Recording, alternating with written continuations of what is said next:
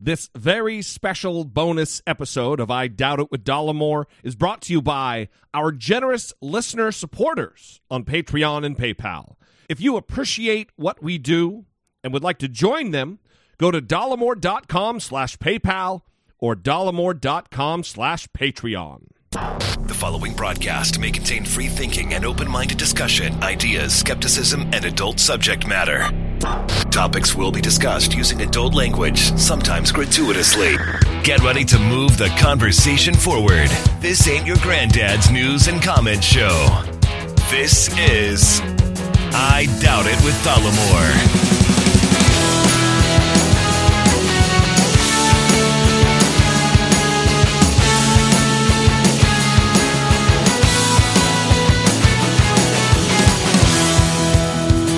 All right, everybody, welcome to the show, and thank you for joining us for this very special, as they all are, bonus episodes of I Doubt It with Dollemore. I'm your host, Jesse Dollemore, and I am joined by two of the most illustrious, lovable, luscious, loquacious, I don't even fucking know. First of all, the lovely, the talented, the scholarly host of the program, Brittany Page. I was wondering how much longer you could keep that going. Just so many L words. Not that long. Yeah. Is what we found out. Not that long. Not strong with alliteration over here. Or vocabulary. As just a metric of my intelligence is not there. Well, you didn't have to keep going with the big words. You could have started going Lay's. What? Like the chips. That's right. Yeah. We're also joined by maybe the record-setting most multiple-time guest of the show. It has to be. Yeah, I think so. Adam Simon, or on IMDb and in the Hollywood circle, Adam G. Simon. Yes. Sir, thank you for being here. Woohoo! I love being here. I love your guys' show. I love the maybe that's why. I'm just surprised you guys have me coming back over and over again. That doesn't seem to make any sense. I like to see what kind of trouble we can get into. I mean, listen, we uncover shit when you're here. And this, I guess this wasn't on pod, but when we talked about your childhood experience with Kevin Spacey, and then the Me Too thing broke, and then all of the oddities related to his interactions with kids. And then you were like, oh, fuck, that wasn't him being like a fatherly, I'm going to put my arm around you and show you around the set. That was him grooming you. Yeah, that was a wonderful experience to uncover. Yeah. I just like it because you investigate, you uncover shit, and then I talk to Brittany and she works me through all my psychological problems. So it's a really good It's a balance. mix. No, but seriously, you guys have an amazing show and an amazing audience as well. Like, I get a lot of love from your listeners.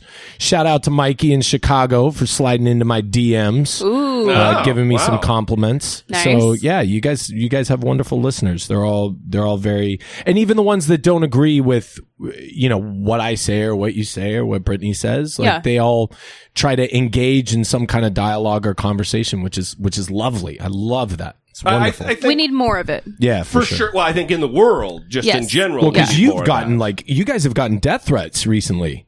Like, I've seen some crazy on YouTube, stuff. it happens just about every week, one way or another. Yeah. But we certainly... Insane. Some of them more serious than others. We have had the cops here before because of the death threats. Because some are a little specific, a little more scary than other ones, Yeah, I mean, listen. If they didn't do anything, by the way. Yeah, I mean, I'm still alive. They were No, I mean the unsuccessful. cops. Oh, no, the cops. Yeah, they're worthless related to that. They're like, now, does the person who threatened you really know how to find you? And then also she said, are you really afraid? I was like, well... Here's the deal. There's a difference between a death threat that's an anonymous, I'm going to fucking kill you kind of a guy. Right. And someone who doesn't hide their where they work. They just do it from their regular Facebook account with their real name and their real workplace and the real town they live in. Yeah, that's crazy. That's next level. Yeah, that's insane. I mean, and you never know. You really don't know. I was at I was at an event and somebody came up to me and they were talking about the film Man Down, and they were talking about it, and their fandom and kind of excitement and all those things weren't really to do with me. It was more the movie. It was more like the cast. It was more like Shia and Gary Oldman, but I mean, I know from doing security for so many years that you read somebody's body language and you go, okay, something's not right. Mm-hmm. And there's just a weird energy. Yeah, like this very kind of I'm ready to pounce, like a cat when they start to curl up, or a snake when they start to curl up. And this gal, I probably even shouldn't have said that it was a female, but she rolled up the sleeve of her arm and she had carved Man Down into her arm. Ooh. Yikes. But was presenting it as kind of like, an homage. Isn't this amazing? Don't you think this is wonderful? And I'm like, I was like, sweetheart, like, do not do this to your body. This is a terrible, terrible thing. Like, you can't do this. Yeah. Like, I mean, the movie's good, but it's not that fucking good. That's amazing. That's the greatest thing anybody's ever said. I mean, listen, I would agree too. I would agree too. I know. You wrote a good movie, but goddamn. I know. It's not like, that good. It's like, listen, okay, this isn't There Will Be Blood. Like, just fucking calm down. You know, that's the greatest movie of all time. My movie? It's no Godfather 3. Right. You know? Oh, that's going to be controversial. I don't know. Godfather 3 is really, really good. I'm always partial to the first. Godfather 3 is a goddamn cartoon. Godfather 2 is the main controversial. one. We don't want to go here. Yeah. Godfather 1. Did you enjoy Let's Godfather talk about 3? abortion instead. Okay. Wow. That's amazing. Oh my God. So yeah, listen, it is... that's funny, Jesse. It is odd. It is odd that people are afflicted with all kinds of mental illnesses. And I think like a stalker type person isn't always like...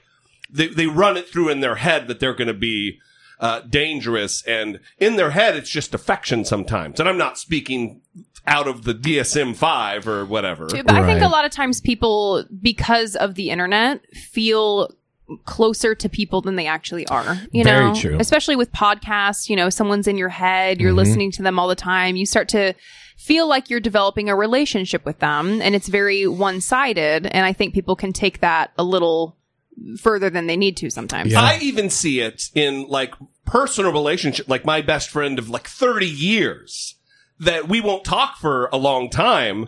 And then when we do talk, I'll be like, well, what's going on? He's like, it's weird because I listen to you every day on YouTube, so you're with me every day. Even in normal relationships, healthy relationships, that thing that Brittany just talked about kind of raises its head. Yeah, and I feel like for me, well, we could talk about that in a minute, but I am going through kind of like a transition in my life where simply because of causes I'm involved in, things that I speak about, how loud I am, I need to limit that access. So I'm contractually obligated to a few things as far as social media is concerned, but once those contracts are up, it's a wrap. I'm getting off social media. Entirely. Yeah. And I'll have, I'll keep my website. That always kind of goes directly to me anyway.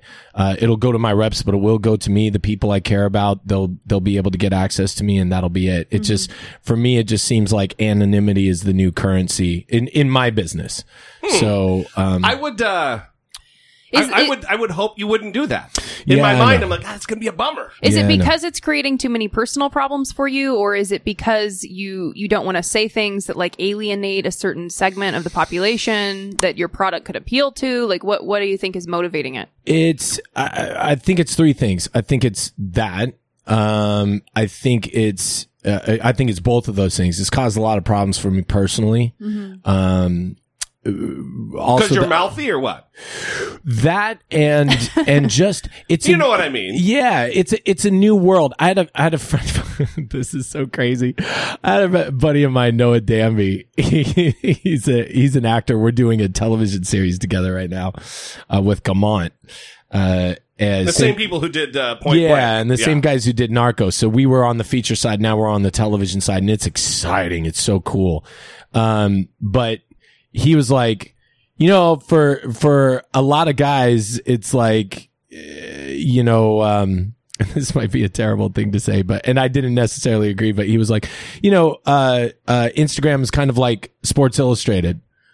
Like you just get it, you're looking at it and you're like, oh, that's cool. But it's not like relationships. Mm-hmm. But there is the perception that people have a kind of relationship with you, or like this really close personal thing with you. Yeah. And a lot of people, a lot of celebrities, a lot of Hollywood types exploit that. They turn it into like, fuck it. They turn it into like this Russell Brand, like, here's how you need to, this is how you overcome attachment, you know, and it starts to get real culty and real weird, and I don't know. It's a very strange landscape. I don't know. Or maybe, to your point, Jesse, I might just kind of reimagine how I'm communicating with people. Yeah. Like I might stay there, but just do it differently, or change kind of how I'm approaching people, because I'm kind of like a shotgun, like a sawed-off shotgun. Yeah, but sometimes we need that. I mean, listen, if it's for your mental health and it's for your wellness and it's for self-care, do that. That's fine. But if it's because of some other thing that's like best for the business, you know, be you, man. I mean, that's an outlet. That's true. For me, every once in a while, I'll take a week and I just won't be on Twitter. I won't go on the app. I won't do be that there. too. But it's an outlet for me, and I think it's healthy. I think it's interesting, though, what you said about Instagram being kind of a voyeuristic medium, where Twitter is kind of a relationship builder, and then like a relationship destroyer. For sure. Depending on how you use it. I mean, but you are there's more interaction, I would say, on Twitter than there is on Instagram. I mean, I had a really amazing experience. I came at this guy on Twitter. Come at me, bro. Yeah, Joe Carnahan had gone in on this guy, and I went in on him because I've come in contact with so many fake bot accounts that claim they're military when they're not. Yeah, goddamn. And so I came at this guy who goes by Red, and I was on WTF Nation Radio, which those guys are so phenomenal, and they're big supporters of mine. I'm big supporters of them. But I came at this guy, and I was like, okay, another Russian bot, fake veteran, like go fuck yourself and your you know, Trumpisms and all your, you know, supporting this guy who's an absolute piece of shit.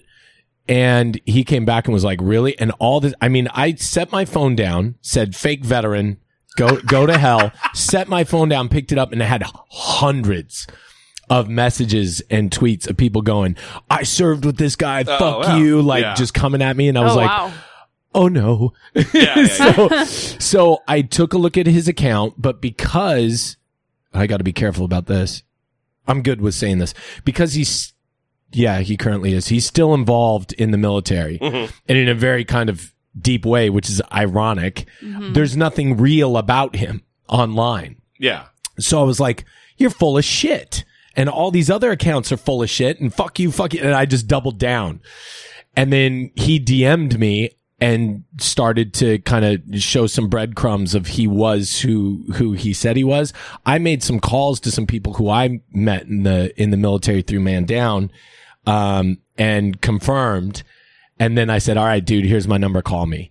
And we went from fuck you, I can end you, you know, those kinds of conversations to like, let's meet up, fuck off, to as soon as he picked up the phone, he's like, what's up? And I'm like, what's up with you?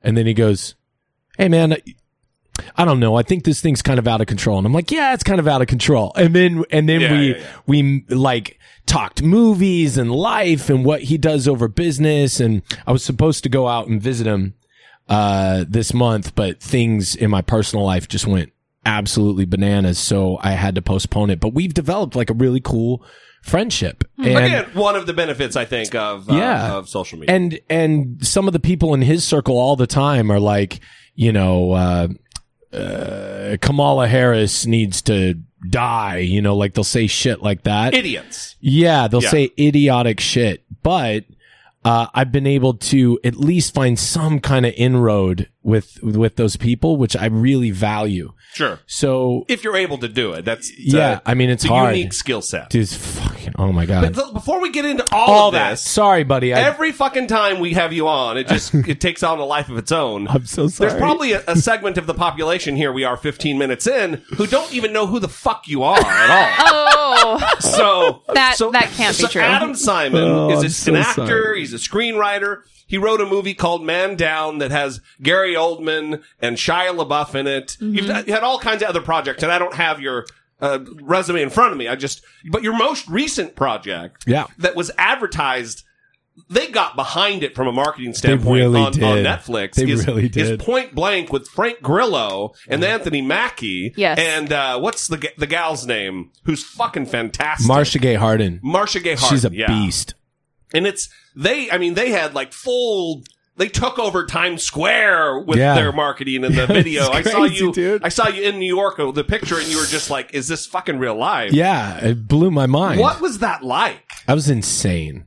Because with Man Down, there wasn't really any marketing. It was kind of this film that we believed in, and the cast and Diddle Montiel and everybody kind of believed in, and even the people at Lionsgate really believed in it. But we knew it was kind of what we imagined. More of an indie project, right? Yeah, I mean, kind of a Fox Searchlight type of deal. Yeah, and then with Point Blank, we started into it, and it just kind of took a life of its own and turned into it. It really didn't start off this way. I mean, it did. It was infused in the script and some of the elements, but it really turned into this homage to 80s action flicks. And even in the sense of, I know some people have watched it and found some plot holes and found some things, and I'm like, go back to the 80s action movies. You'll see the same shit. Yeah. See the same things. So we, Car wash fight scenes and all. Car wash fight scenes and all, man. So we it turned into that. And I think once Netflix saw that, at least that end product on the horizon, they just thought, this is great. Like, let's jump behind it. So it was really strange for me to see, like, drive down in LA and see billboards and then I mean, that was on Sunset, like driving down Sunset, and you're like, oh, there's Peaky Blinders. There's expensive real estate. Yeah, like really big time movies, and then boom, there's Point Blank. All your hard work reflected back at you. Yeah, it has to be an amazing feeling. That's bizarre, and it's good. There was a scene that I don't know if this will surprise you. Probably won't surprise the audience because I'm a boob who cries. But there is a scene. I don't want to no spoilers here, but there is a scene between the two brothers that I legit was crying. Bro, let me tell you about that. So the guy who plays Frank's brother is this guy Christian Cook, who that's my brother. Like, I love that guy. And we in this town and with everybody involved in the project, we throw that term around like, wow, it's my brother. It's my brother. I just spent an entire day with Christian 2 days ago in Lancaster, Palmdale, where I grew up, because we've got a couple projects, one that I'm co-writing with Christian and another one I'm doing on my own that deals with child abuse. And so I wanted to take him out into that world. And we ended up at this biker bar that when we were talking to people in the town, like which I grew up in that area, so I was familiar with it, but I didn't know it was of that level. Like, cops and EMT guys were like, do not go there. Like, someone was, shot there last week. Like, don't go there. So we went there and so I got to spend some more time, and Christian and I locked ourselves in a hotel for 7 days when we were in Cincinnati and worked on the rough outline of the script. And since then, he's really dove in as the writer and is just cranking out like 40 pages and just doing amazing work. And then we met to kind of smooth out the edges, give him some more backstory. Sorry, I went off on a tangent. It's just, that guy's such a phenomenal actor. Yeah. Like, such a phenomenal actor. And I think, and by the way, that was his first day on set. That scene. Oh, wow. That was his first day. He comes to set and they're like, here you go, here's all this stuff, and here's your climax monster scene right out the gate, bam, and they just hit him with it. So he's really, really great. But in Point Blank, all the supporting cast are that way. Like you look at Marquise Moore, who played Big D. Mm-hmm. Like he's phenomenal. He's so fun. And just kind of like that whole scene when, you know, Frank pulls out the flash drive and he's like, wow, what the fuck are you doing? You know, like, oh, it's a grenade. And, you know, he's, I think everybody, Cheetah, like all these guys, you know, Daniel Hill, like all these supporting casts, they're great. I love the movie. Leave something for the audience to watch. All right. I'm trying to be careful with the spoiler alerts and you're over here fucking. Yeah. Well, the movie was. And Joe Lynch, by the way, Joe Lynch is director. Yeah, just a stud. It was so much fun. Well. Yeah, it was so much fun. It's so watching well it. shot. Yeah, and we do want to give you credit as well because you had a fantastic performance in the movie as well. Oh yeah, and Jesse was so excited he had to replay it. He's like, "Did you see that? We have to go back and watch it." It wasn't even like I've got friends who are actors, that I've seen in hundreds of episodes of things and so it's not even like, oh look, I know that guy. And this is in the trailer, so it's not like for sure this isn't a spoiler, but they've got Frank Grillo in the fucking elevator they're trying to steal him away, and you're the cop who's like playing fucking Angry Birds or whatever, and they Candy Crush. Candy Crush, all right. And you're trying to guard him. Yeah. And so he gets the paddles, the defib, and he shocks you with it, and you fucking own it, man. Your arms go down, and you twist to the side, and you just smash into the elevator. Did you hurt yourself? I did. Because it looked like you might have hurt yourself. Yeah, I did. So, so there's a I really paused it, talked to Brittany, rewound it, and had to watch it again. He got out his computer and he sent off an Emmy nomination for you. That's what happened. That's amazing. We did, a couple of things happened. Since then, people have put that video of me getting shocked and falling over on a loop for like 5 minutes and done it to like the Macarena. Like, they've done like all kinds of weird shit, which is so fun to watch. Also that shorty get low, like this, somebody's done it to that, and I'm just like shaking, and it looks like I'm doing a dance. Shock. That'd be a good one. So yeah, there's that, and then so how that and then my brother's song, like my brother, I saw that. My brother's on a Twitter, fucking idiot. Okay, so like he's this really like successful, amazing lawyer, destroys people. Like this guy's taken on massive cases, like involving, Target and Walmart. I mean, he's at the top of the game, ranked number 5 lawyer in the country on toplawyers.com. Ooh. Is that a website? Yeah. So he's got this, as everybody in my family does, this like artistic side. Mm-hmm. And he was a musician. Like he knows how to play the piano, plays the trombone. Idiot. That's a weird way to say, not idiot, because all brothers are idiots. Yeah. But it's a weird way to say that he knows how to play the piano rather than he plays the piano. Isn't that weird? Yeah, that is weird. You're a fucking weird guy. He knows something about it. He knows how to play the piano. He knows how to play it. He knows how. He never does, but he knows how to do it. Yeah, because that's the thing. He knows how to speak Spanish. Who says that? Who says that? But I do. I say that. I say he knows how to speak Spanish. Why did I just say he speaks Spanish? That's so weird. Anyway, continue about your brother. But that's weird. I'm writing this down. He knows. He knows little things like that. How to? I think it's where I grew up. That's also a Lancaster Palmdale ism. Like, we say. Here's another thing. For people who live in LA, we say track number 7. Yeah, here we go. We say down below. Oh. So we go. Oh, you up here visiting from down below? What? Yeah. That's something that people in that desert town in Lancaster Palmdale, they'll be like, "Oh, you from down below?" Or we'll say, that's fucking weird. Yeah, for north, we'll say, "Oh, over the hills." Not up there or up north? Nuh-uh. We say, "Oh, over the hills." All right. Down below, over the hills. Yeah, it's just fucking weird. But let me write my note. Never go to Lancaster, California. That is solid, dude. That's solid advice. Solid advice. Meth capital of the world. But we, so that scene, going back to that scene, which is really crazy. I showed up. I kind of, did the thing. My father was a cop, and I also got to do security with my father. Mm-hmm. So watching my father work was kind of that thing. It's like, yeah, I know what's going on. Yeah, this is easy breezy. I see what's happening. Like, everybody likes to play like command presence, but that's not most cops. Most cops don't give a shit, especially when they're doing like that kind of work. Like, they just don't care. Unless it's a high-speed chase or a robbery in progress, like, they don't give a fuck. Trying to get that high score. Yeah, if they're on hospital duty, it's like, I'd rather be anywhere else. So that's kind of how I did it. And Mackie and I had spent some time smoking cigars and shooting shit for a few days. And he's one of the most lovely human beings I've ever met in my entire life, right up there with Keanu Reeves.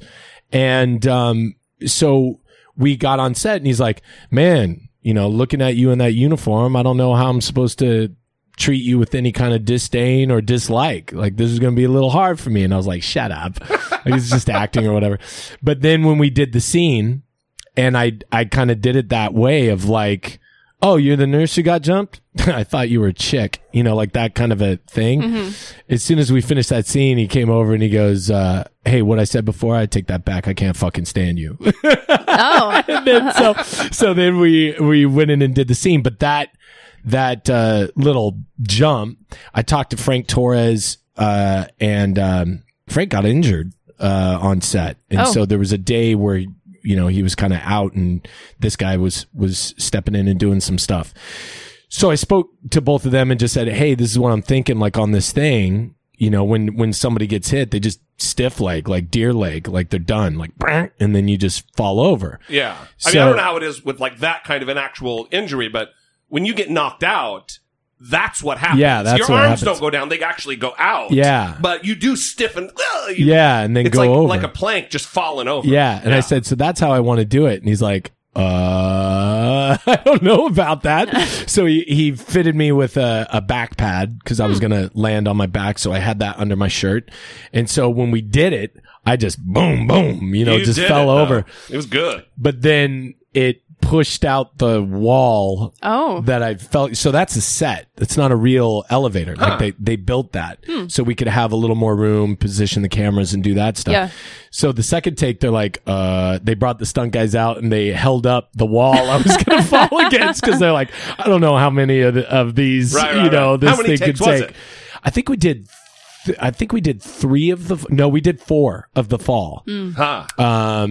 Because they got some different angles, but it was a lot of fun. And the last one, you just smashed through the set and it was done. They couldn't do it anymore. They couldn't do it anymore. But it was a blast. And then Mackie with the paddles, he just goes, I'm gonna go. I mean, he's super considerate, and I was like, just punch me with them. Yeah. Like, just come in and just boom, just hit me with them, because that'll help me, go back, which he did. He obliged, which I think he took a lot a in. Mm-hmm. So it was fun. It's just a little cute moment. It's an interesting craft, man, acting. And I mean, I've never done it, so I have no fucking idea, but it seems like something that would be like, after we watched the movie, I thought to myself, like, how did Adam get into the head? Like, what, you probably thought about that for like a week or before. I mean, you wrote the goddamn thing, so you probably had it in your head how it was going to go down. Yeah. But like a normal actor who didn't write the fucking movie that he's acting in, you would think they would like, how am I going to like really analyze what they're going to do and think about it, and not just like get on set and just like, I'm just going to fall.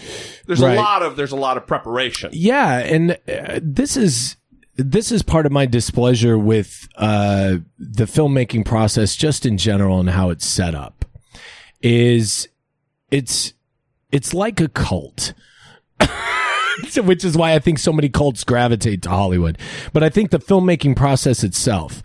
So it's collaborative. It's a bunch of fucking people working on this thing. Like, even from my standpoint of the script. Now, from the very first pitch packet to when they said cut and they were no longer using the script anymore, I did about 1,000 pages little over 1,000 pages of rewrites and additions and input that came from everybody, from producers to cast to the stunt team to the location managers. I mean, we had one sequence that I wrote that took place in a train station with moving trains and all kinds of shit. It didn't make the movie. No, because the line producer, this guy Scott Putman, came to me and was just like, "Hey man, we can't fucking afford this. Yeah, too costly. Right? And then he's like, but I'm checking with the location manager. And then the locations came back and said, well, not only that, but we can't find something that actually fits that. In Ohio, right. Yeah, right. In Cincinnati, in downtown Cincinnati. So then it goes, okay, we got to rewrite the scene to make it work. And then it became, well, what do you guys have out there? Like, send me some pictures, show me what you got. And then it went into rewrites. But at every step of that process, I was the guy who went hands-on. The only time that it wasn't hands-on was a dialogue polish that Carnahan came in, Joe Carnahan came in and was like, hey, let's turn the dials and amp up kind of some of the dialogue in here in some things. And there was one that I'll always remember that was really funny, where he came back to me and he goes, bro, say this line out loud, how you wrote it, then say it out loud like this. And I did, and he goes, tell me which one's funnier. And I'm like, oh, it's your way. Your way's funnier, 100%. And we have a really good writing relationship that way. And Carnahan. Yeah. It's got to be great having that guy as a resource. I don't know if mentor would be too strong. But that guy with Smoking Aces and fucking sparring partner, El Chicano, some of the shit he's done. Dude, he's a phenomenal writer. His brother's a phenomenal writer. It's like in the genes. You know what I mean? And even his tweeting is fucking his tweeting's next pretty level. Epic. Like, God damn, I wish I could write like this guy. It's pretty fucking epic, dude. And I've always gone in guns blazing on behalf of the guy. But yeah, it's but point blank, and it's so weird. Getting back to my original thought was this. The system is set up to benefit a select few, which is very odd to me. Like, we will celebrate the director and the actors. That's it. Yeah. That's it. I noticed it last night, even even Netflix, when they picture in picture, the credits go to the small screen at the top, and then it highlights what's coming next. And they did it right before it goes to small screen, right when your name is getting said. So I wanted to see it. That's kind of karmic. I wanted to see it, so I went back and it was a pain in the dick to try to make it full screen so I could see the credits and see all the people involved. And I get it that they're trying to move on to the next thing to keep you involved and keep you engaged. But the person who writes the movie, at the very fucking least, the creator of the goddamn idea should be featured and highlighted. It's actually something we were just talking about this morning because, and not to drop names and shit on people, but here we go. Go for it. James Corden has a segment on his late night show. Spill your guts or fill your guts or something. It's where they have the lazy Susan of all the gross foods. Yeah. And then you're supposed to, Fear factor. Kind of, yeah. And you either have to eat the gross food or you have to answer a question that you don't want to answer. And Jimmy Kimmel was on with him. And James Corden had to eat some gross food. And Jimmy Kimmel asks him a question and says, can you name just one of the crew members that are standing in this room with us right now? One cameraman. Holy just shit. name one of the cameramen. Holy shit. And he couldn't do it. And he had to eat the food because he didn't know the support staff. He didn't know the crew. And quite honestly, because I know the guy, that's kind of indicative of the type of person that he is. So shots fired there. Shitty. But it's very shitty. I think that speaks to what you're saying, he can get on screen and laugh and yuck it up and everybody thinks he's fucking amazing. Yeah. But it is this strange cult of personality that is Hollywood. Now, I understand marketing. I understand you got to prop certain individuals up and shit like that. But where it becomes an issue for me is when issues of credit, like what you're talking about, and when people start taking credit for shit they didn't do, and when that happens. Then I gotta step up and just be Daniel Day-Lewis in The Crucible and just be like, this is my name. It's my name. Yeah. All I have is my name. I didn't make millions of dollars off of this. I didn't even make hundreds of thousands of dollars off of this. I made under that. So fucking relax and take a step back and give people credit where credit is due. Absolutely. Because without, you know, and also people, you know, and I'm not shitting on her. She's a wonderful person. I've met her, but people slip up, and I'll chalk it up to that it was a slip up. But like Olivia Munn coming out and saying like, I do all my own stunts. Bullshit. Like bullshit. Yeah. You have a stunt person. This is one of the things I appreciate. And you should know their name. Yeah, and you should know their name. Talk about them. And you should fucking take care of them, by the way. I agree with and that. not just go, well, you know, I am the trawler that goes out to sea. You are the seagull that follows it. So just make sure you catch whatever fish fall off the back of my fucking ass. You know who's good about that very thing is fucking Keanu Reeves. He he's knows the his best. stuntman's name. Dude, he he's knows the it. He best. talks about he's him in interviews. He's the best at everything, if we're being honest. Seriously, you know? listen, speaking of cults, and I want to get to this because it's interesting you bring up cults in Hollywood. We're going to talk about it. If there was going to be a cult, I could get behind Keanu Reeves as a cult leader.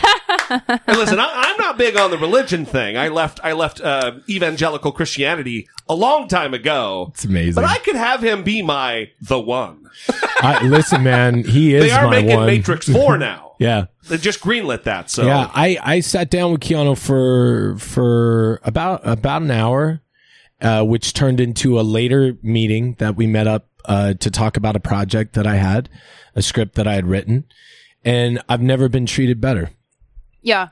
Honestly, not by anybody, not by like even people in the industry who I call friends. Like he was, just very kind.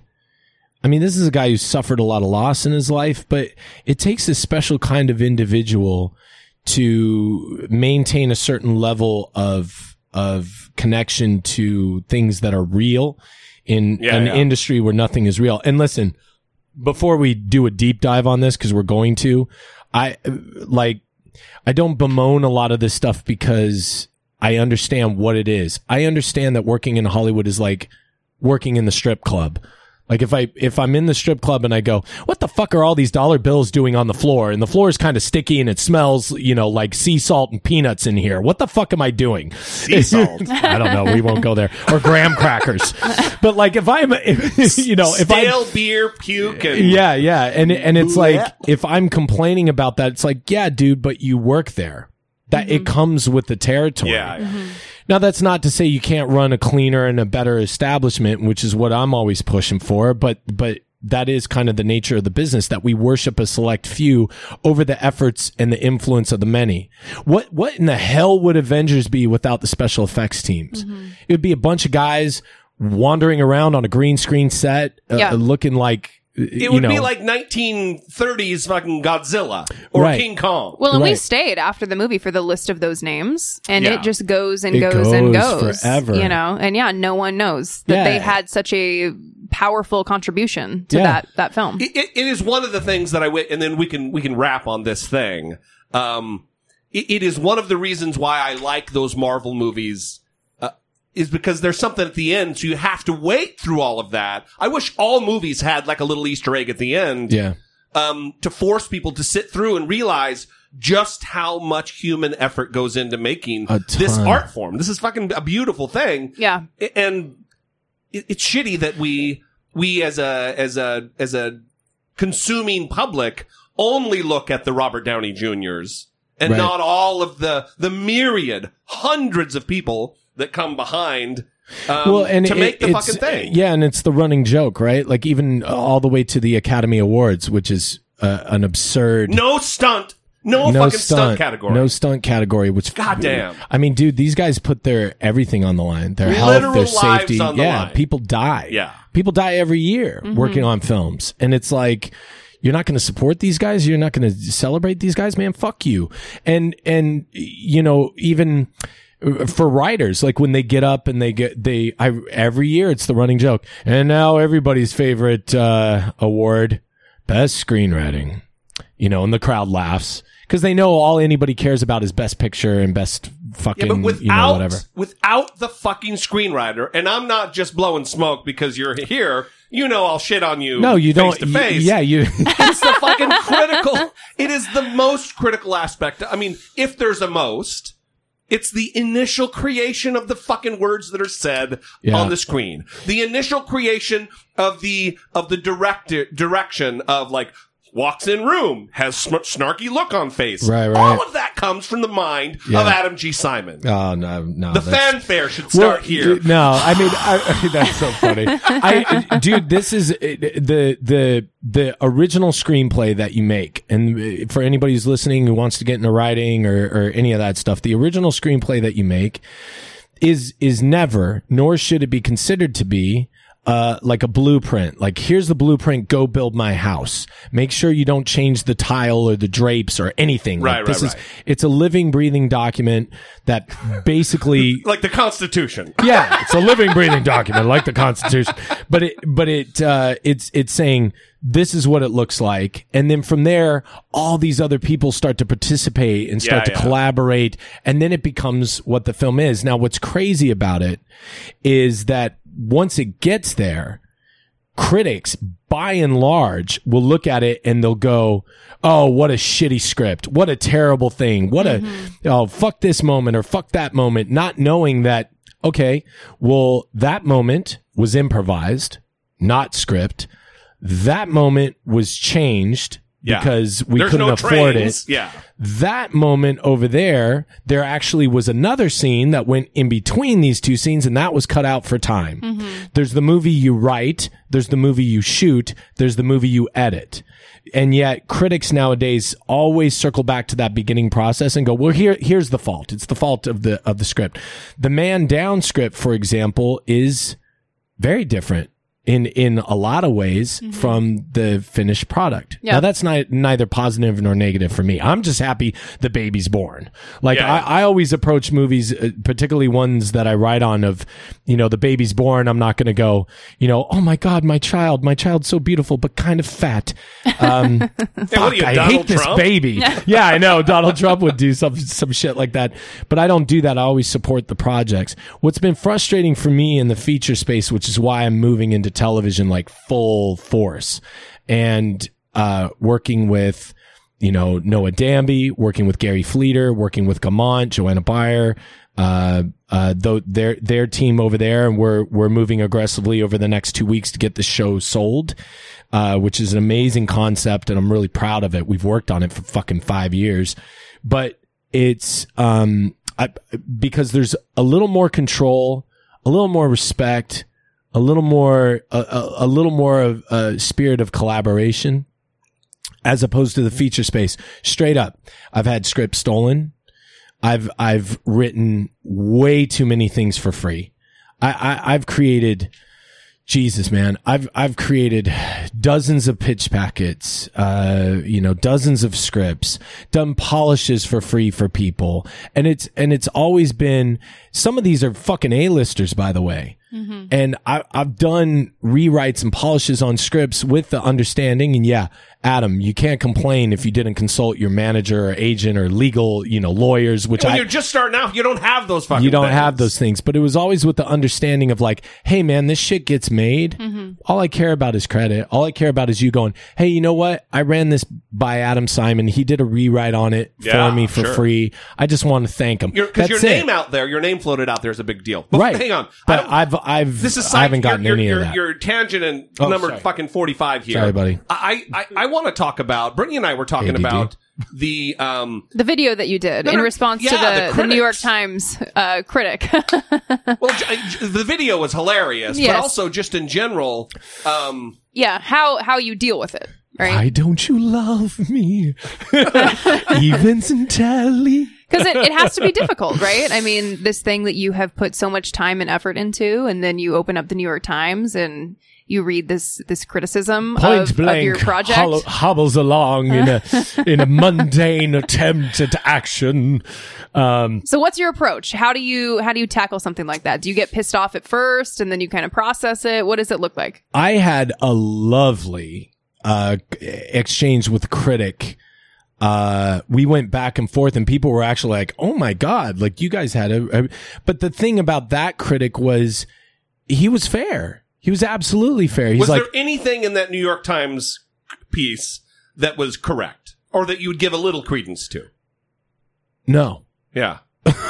No, right on. I mean, saying that the camera work was sloppy, that it was, this and that. It's like you're insane. You cannot watch that car chase sequence and commend 1, the camera work, 2, the action, 3, the direction, 4, the editing, 5, the sound design.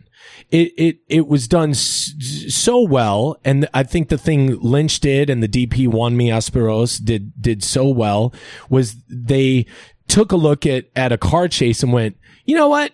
We need a car chase with a PT Cruiser. Nobody's ever fucking done that, and how does a PT Cruiser get away from cops, Yeah. And it's not like a Lamborghini in Fast and Furious. And so he approached it in a different way. Yeah. So you can't say shit like that. But I've had critics say things, and I've spoken to critics, and we've had really great conversations because I go, that's true. That's fair. That's fair. That's a fair critique, and that makes sense. And we have a good back and forth. But it's when somebody goes, oh, sloppy, lazy, interminable. Like I feel like, Michael Keaton in Birdman, when he goes, these are just labels. They're just fucking labels. Like, you're lazy. Oh, you're a lazy fucker. And then it goes, it costs you nothing. Carnahan said something. He said, what is the best film critic without the worst film? Nothing. Nobody. Like it's. Hang on, I'm trying to process that. Yeah. What is the best film critic without the worst film? Yeah. Like if your existence, your existence and what you create, your product exists only because another product exists, you're a parasite. And another bad product exists. Right. Like it's a parasitic relationship. It's not symbiotic.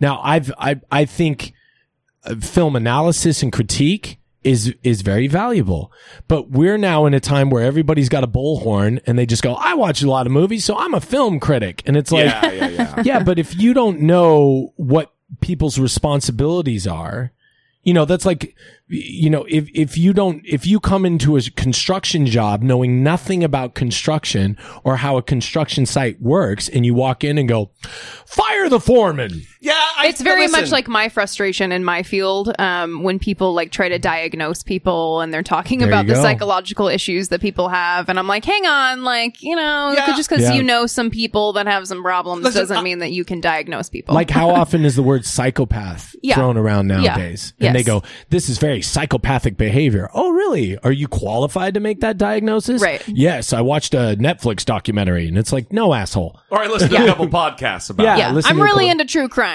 I'm with you, but somewhere along the line, whether I know anything about construction, and I'm just pushing back because that's what I do here. Do it, baby.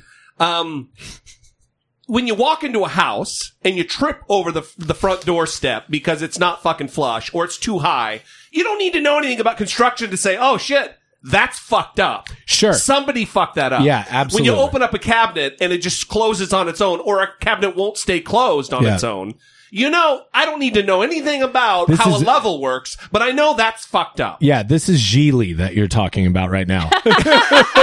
How dare you be a critic? How fucking dare you be a critic? Yeah, I mean, we even said this on set. It takes a lot of work and a lot of money and a lot of people to even make a shitty film. Because listen, let me say this. And as long as it's approached in that spirit, if it's like... Because I'm a dick about movies. Right. I've walked out of movies that I paid to see. You paid Terrence for it. Malick. Yeah. Fuck that guy. And I don't hate that guy. Oh, man, we're going to have a disagreement. I don't hate that guy. What movie was Tree it? of Life. Oh! How dare you, sir? Well, you know what? Then have a movie with the story. It was the Philip Seymour Hoffman one that was another one. Master. The Master? Yeah, The Master. Oh my God, I love that movie. Yeah, of course you do. Of fucking course you do. But Tree of Life. I just liked it because it was talking about what we were talking about earlier, cults. Which, again, anyway. I want to get to that. I do get what Adam is saying, though, right? I understand what you're saying, too. It's okay. It's okay for people to be wrong. You guys are just fucking wrong anyway, about this. I don't want to say I see both sides. I feel like that phrase is so loaded now because of Donald Trump. Yeah. But I do. I see both sides here. Because there are things about like story writing and movies that I don't get, right? I'm not trained in writing a story. I don't know how to do those things, you know? So I would defer to people who know more about that than me. I can say, oh, I personally, like this didn't personally resonate with me, but can I really dive deep into where the plot holes were and how things didn't fit together? Like probably not, you know? Yeah. And I'm not talking about, audience goers because it is, subjective. Like us with Tree of Life. Like you could go, not for me, this isn't a thing, it should have had this and walk out. But when someone assigns blame, like when somebody comes into it and goes, this is clearly... And I'm guilty of that, for sure. But when your job is to be a film critic, when you're making money off of that and you come into it and go, this clearly is the fault of a terrible script, or this is clearly the fault of the director who was sloppy, it's like... Wait a minute. How do you know that wasn't an editor's choice? Yeah, like all the other factors that could go into like whatever the decision was. And I really mean that in a very literal sense. There's the movie you write, there's the movie you shoot, there's the movie you edit. And a lot of times people can take a film and they go, oh my God, what are we going to do with this? It was shot horrifically. Like what? How are we going to say this? And you pay big dollars to an editor who unfucks the whole situation. And an editor can make a performance for an actor. Editor can make a director look like $1 million. An editor can make a screenwriter look really amazing. Before I dig myself a hole from which I cannot crawl out of, the Terrence Malick thing, like Tree of Life. Look. From a story perspective, I think it was shit. However, from dinosaurs editing, and all that other stuff. But the editing, it was for sure creative. But I go to a movie not for the editing. I go to a movie to watch a story. I want to be moved by something. Yeah. And there was a failure there. Yeah, I mean, for me. Yeah, and I see how people have that opinion. Like for me, it's like why are you making the "I'm going to slice your throat" motion? He's talking, but he's indicating he's going to murder me. Talking about reading body language. Oh my God, bringing it full circle. Like for me, Terrence Malick is listening to the rantings of my grandfather. Like it's kind of like he's up his own ass. He's got to be up his own ass. It's like and I'm not expecting you. No, I understand it's an acquired taste, but like for me, a Terrence Malick film is a very, very particular thing. It's like you go in there to watch almost like slices of his memory, like growing up in Texas, having a father that was very distant, being kind of a strange. Tree of Life, especially with Tree of Life. And you watch something like that and go, wow, like they're kind of living through something. There's a moment in Tree of Life when Brad Pitt's son comes outside and everybody's playing. Now, this is a guy who's very cold and distant from his children. And there's a moment where his son comes up and hugs him. Like he wraps his arms around him. In the yard. Yeah. And Brad Pitt, his hands are kind of out at his side, and then he pats his son on the back and then moves him away from him and then shakes his hand. Yeah. And that was very powerful for me. And just for that, I thought, all right, that's great. Yeah, well, that's very, very fairness and charity you're lending to it. Yeah, I mean, and look, there are movies where I go, okay, what the fuck are you doing? Like, stop that. But I as much as possible, I try to find good moments and things. Like I said, except Gigli, fuck that movie. I could learn from that. I could do that better. I'm such a hypocrite. You could do that better. But when you thank you, I just said that. Yeah. I literally just said that. No, it's just usually I'm the target of the movie aggression. Yeah. So we tried to watch Life is a House, which I love that movie, and he hates it. So we always have these disagreements. Well, I also don't like cookie cutter shit. Listen, for me, it's middle ground. I don't want to leave a movie walking out going, what the fuck just happened? But I also, I don't need training wheels. Like Manchester by the Sea is a movie that's fucking beautiful. It's awesome. Yeah. Because everything's not laid out like formulaic for the audience to figure out. You got to do some work. But the Life is a House is just like the most predictable fucking thing in the world. Anyway, let's. Yeah, I mean, and I really wanted to stretch, which I'm very grateful for the opportunity that I've had to do that. Doing something like Man Down, And then being able to do something creative, like creative and commercial, like Point Blank. And now I've got a bit of freedom to be able to go back in and tell the stories that I really want to tell. And, specifically Rare Breed, which is this series that I'm doing, which is I'm really excited about, but also these two stories that I want to tell stories that make me a better person and help me, because this is my therapy, coming from a guy who's, met with a team of therapists ever since I was 12. This seems to be the best way for me to work out my shit, is in writing it and telling stories and kind of trying to work through these issues that I'm trying to work through. So I'm excited to be able to do that now. And maybe that turns into great storytelling. Maybe it doesn't, but I'm kind of shying away from those things that are cookie cutter, like what you're talking about. Like I kind of want to go back to those things that will just help me to be a better person, which is also one of the reasons why I no longer live in LA. I moved as far away as humanly possible as I could do. Farther away than we are. Yeah. And, considering even going farther, I mean, there's some opportunities for me now that are outside of the country. And I just, Jesse and I were talking about this coming in. This is a tangent, but I think it leads into the thing you want to talk about, Jesse. Tangent away. Is, Jesse, what I love about both of you guys and why I love coming in contact with you. I love when people talk about what they love about me. I mean, for both of you guys, it's like whenever I get around you, I feel a lot more optimistic about things. Because my usual day-to-day, I'm not very optimistic. I'm not optimistic about our country. I'm not optimistic about where we're going. I'm not optimistic about the world. I'm just a kind of a fatalist. Maybe not. Yeah. If I'm being honest about it, most fatalists like to go, I'm a realist. I just keep it real, man. Yeah, that's right. That's exactly what they say. And it's like, no, your vision is skewed by your experiences. And so, yeah, I look at, the fact that, we're burning the Amazon for profit. That's what's going on right now down there.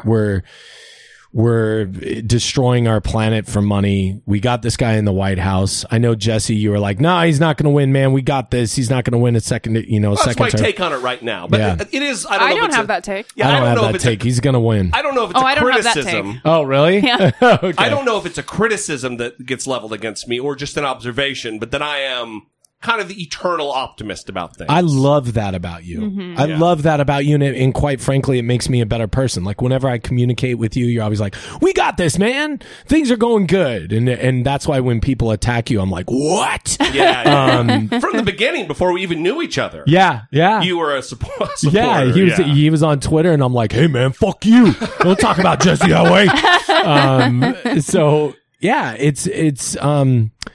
but it's a very weird time, but there's a lot of opportunities that are open to me outside of the country and I'm considering those right now. We're super happy for you. I got my son living with me now. Awesome. Which is a massive out of LA, which is even better. Yeah, out of LA. How do you do it? How do you navigate again, I guess we'll go back to it, but the kind of the cultish, the weird Hollywood LA cesspool or what? I mean, there is an element to Hollywood that's storied. That's, the Harvey Weinstein kind of but there's also that element of the cultish,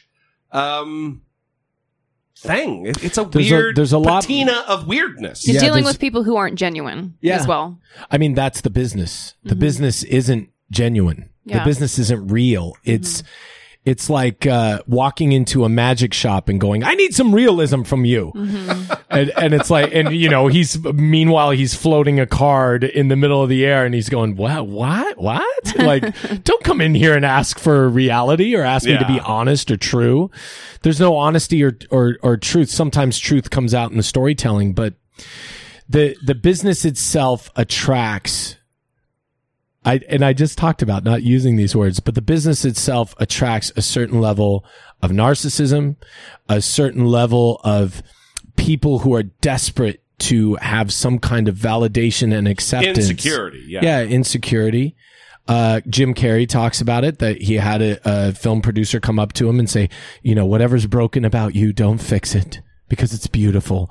Like, they want people to be broken. And so you start hearing stories about people who are now very well-known actors who grew up in religious cults, in Leah Remini. Oh my God. But, all these people, Joaquin Phoenix, like the Arquettes, all these people kind of grew up in these things, and maybe that brokenness allows them to access a certain level of emotionality, or maybe it makes their emotions a little more accessible in the art they perform. I don't know, but it's attractive to people. Yeah, but you've got like weird sex cults that we're finding out about. Yeah. You've got Scientology, which are dangerous, damaging things to people, and they get completely fucking ignored. Yeah. It's like almost like it's rewarded. Yeah. Yeah. I would agree with that. Any other industry, that people would be like, that's fucking weird. We're going to stay away from that. But not in Hollywood. Dude, and I would also say there's a bunch of other Weinsteins. Like, we've acted like Harvey Weinstein is like some kind of vampire who's, we stabbed the heart of the vampire and now it's done. Ding dong, the witch is dead. Boogeyman. Yeah, it's and like he's not. He's not even the biggest one. Like, that's the other thing. There's all these other guys and women also who we haven't discussed. And then there's this weird kind of subculture. I hate using this term, like, because it's taken a lot of steam away from movements like the Me Too movement and stuff like that. But we have gotten this culture of, I hate it because it's used by the right. I wish there was a social justice warrior. Okay. Because I think we need a certain level of social justice warriors. A giant level of it. A giant portion of it. But when you combine that with a environment that is all about who's talking about you, make no mistake, Donald Trump only cares that people are talking about him. And the American public responds to that. Well, I don't know who this guy is, but at least I know Donald Trump. At least I know he's honest. At least I know he speaks his mind. Right. That kind of bullshit. But in actuality, he says what he thinks. Even though what he says and what he thinks is horseshit. Horrific shit. Yeah. But we are in a world where people fame. Like, that's really it. It's fame. People are looking for the amount of individuals who are talking about you. And that has led to people jumping on the Me Too movement and hashtagging Me Too, like, and doing things that aren't real. Like, they're not. And there's, I've even got like an inside track on what happened with Terry Crews, and what happened with Terry Crews did not go down the way that Terry Crews says it went down, but that was used to generate hits and views and likes and entertainment. It's kind of like, the only bad news is no news. If people aren't saying your name, that's worse than people saying your name in vain. Well, and that's why that's the entertainment industry. It's like, they go, hey man, you're getting slaughtered out there in the press, but at least they're talking about you. Yeah. If there's some kind of scandal, that's actually, for a lot of publicists, looked at as a good thing. And for me, getting personal real quick, like, I have friends who are really well-known celebrities, and I'm sitting there watching their demise. Their private demise, whether it's, and some of it's public outbursts, but I know they're dealing with drug use, they're dealing with abuse, they're dealing with addiction, they're dealing with suicidal thoughts, they're dealing with depression. And I'm not talking about one individual, I'm talking about several. And as long as people are, for their creative endeavors, nobody gives a flying fuck. And if you don't believe me, because of money. Yeah. And if you don't believe me, Heath Ledger, Philip Seymour Hoffman. Yeah. Like, the list goes on and on and on of people we've loved and gone, I don't understand. They're doing such great creative work, but they're suffering and nobody gives a shit. So, and that's one aspect of it. The other aspect of it is like this cult of personality. It just kind of, the industry gravitates to that kind of thing, whether it's religion, new religions that pop up, self-help groups, nonprofit organizations, spiritual reawakening, whatever the fuck. Yeah. Acting conservatories, martial arts studios, whatever it is, it becomes this kind of cult of personality. And it's fine to belong to those organizations until it starts being a tool to oppress, abuse, and use people to prop up a charismatic leader. Yeah. And for sure. I've my whole life has been stepping away from group dynamics because I recognize the danger inherent therein, because they are fucking dangerous. Like, I stepped out of Mormonism and saw that for what it's like Plato's cave. Like, you walk out of Plato's cave, you enter into this world where there's, oh my God, there's a garden out here and there's flowers. And then you go back into the cave and go, guys, this puppet show that you're chained to the wall to watch, it's not real. There's a whole nother world. But even more so, I find that when I'm out in that garden, I keep walking through the garden, I hit another wall. And there's another cave, and another, and another, and another. And you probably experienced this, Brittany, that when you're out of one group dynamic that's controlling, oppressive, or abusive, that you step into another one that you think is better. Mm-hmm. And then look around and go, oh my God, I'm in the same boat. It's just packaged differently. Yeah. Like, I stepped out of Mormonism and went into this really wild, like, Tibetan Buddhism thing. Mm-hmm.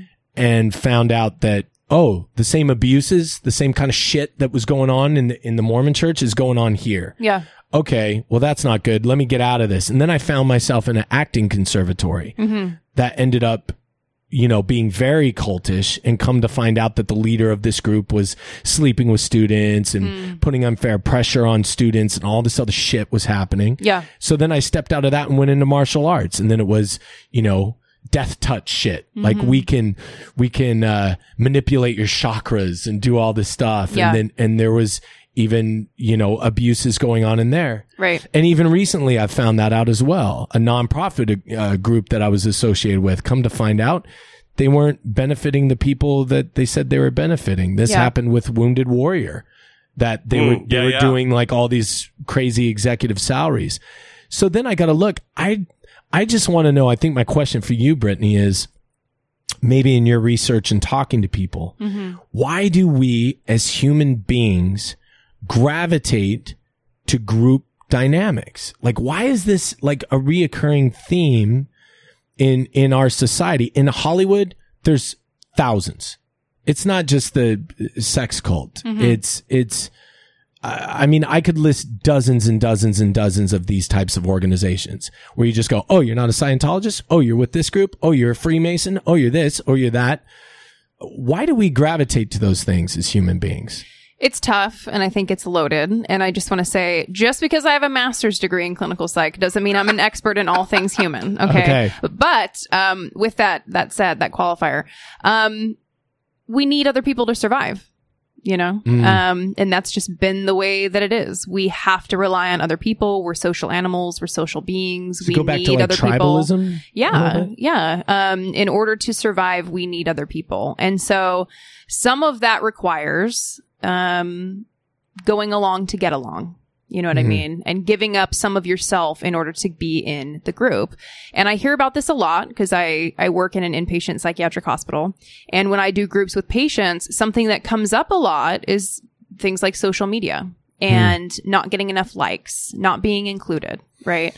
All of these things are really tied together where people want to feel like they're a part. Right? They don't want to feel like they're alone. They want to feel like they're a part of the crowd, like they're in, It gives us a sense of confidence, a sense of belonging to feel that way. And when people don't have that, I think you start to see negative emotions, depression, anxiety, right? Why am I not being accepted? Why can't I belong? And so some people may gravitate toward those more negative cults that you're talking about, just to feel that sense, right? That I'm a part of something. I'm a part of something bigger than myself. I'm part of this group. Something special, something that's exclusive too. Yeah. And so it may come from an innocent place of just wanting to belong. And then all of a sudden they're in this situation where they're surrounded by people who maybe they don't want to be surrounded by, Interesting. But even in your experience, right, going from these different groups, what was it for you that had you kind of going from this group to the next group to the next one? Was it the same thing I'm describing, or was it self-discovery? What do you think when you reflect back on it? Yeah. So going all the way back, I feel like, and this is why now I am all about absolute autonomy and absolute freedom. Like, I'm not joining up with anybody's fucking crew. Like, nobody's.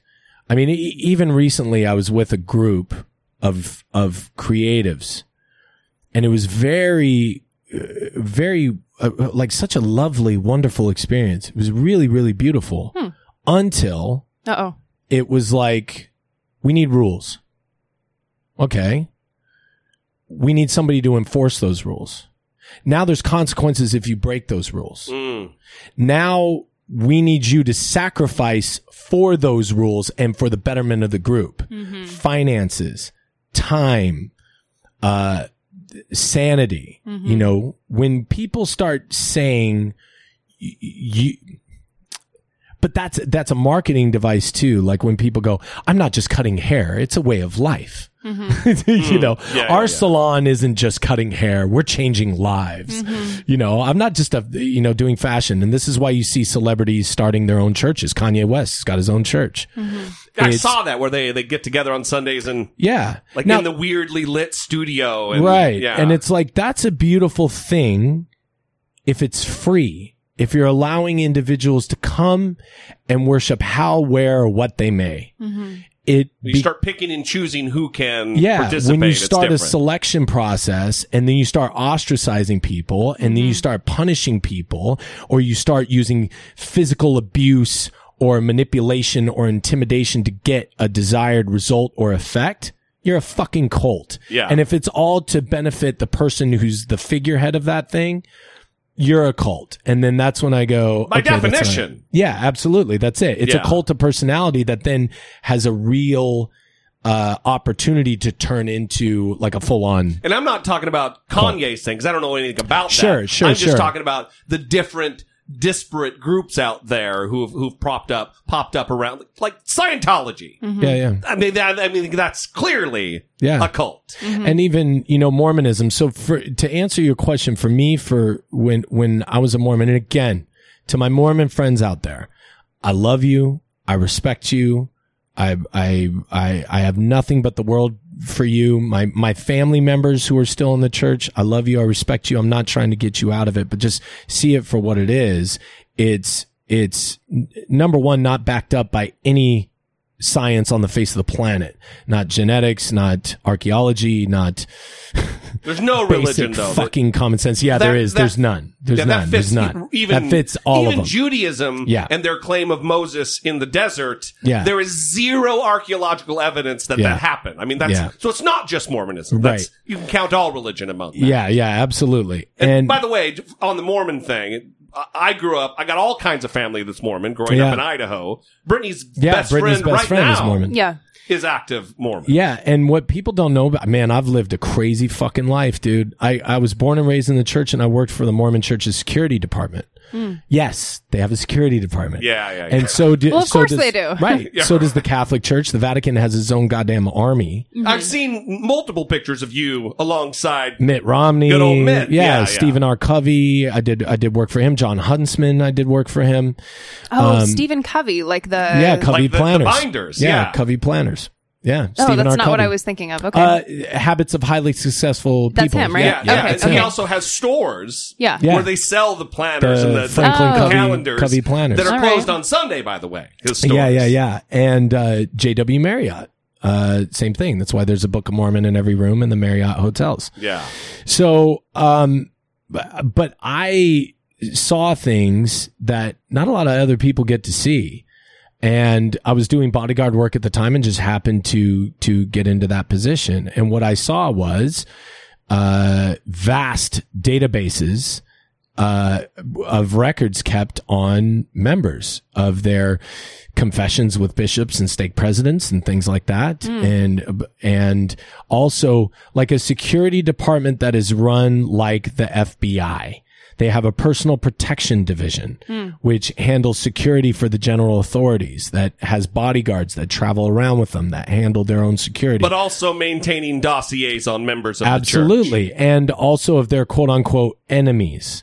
So they'll go out to other churches. They'll implant. Which, by the way, Scientology does as well. Right. Scientology does. To tie it to that culty type of thing. And the Catholic Church does it as well. So there are literal members of the security department who will go out and become members of other churches just to gain intel, hear what they're saying, and figure out how to combat them. So I started to see that. Now, I know that's a long-winded kind of a thing, but I was born into it.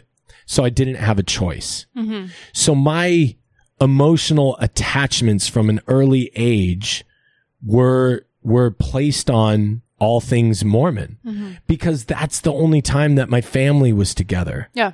So whenever I hear now, and it's crazy to think about how much of my brain capacity is filled with Mormon stuff. Mm-hmm. Like I've got sections of the Book of Mormon and the Doctrine and Covenants and the Pearl of Great Price memorized. I have the Proclamation of the Family memorized.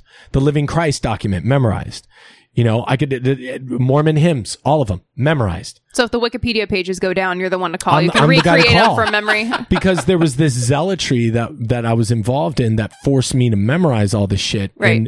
And now it's in my head and it will never leave. Which is also a sign of culty things. Absolutely. And when somebody sings a song, like when I hear Love at Home, you know, like beautiful song, you know, there is beauty all around when there's love at home. Like it gets me choked up.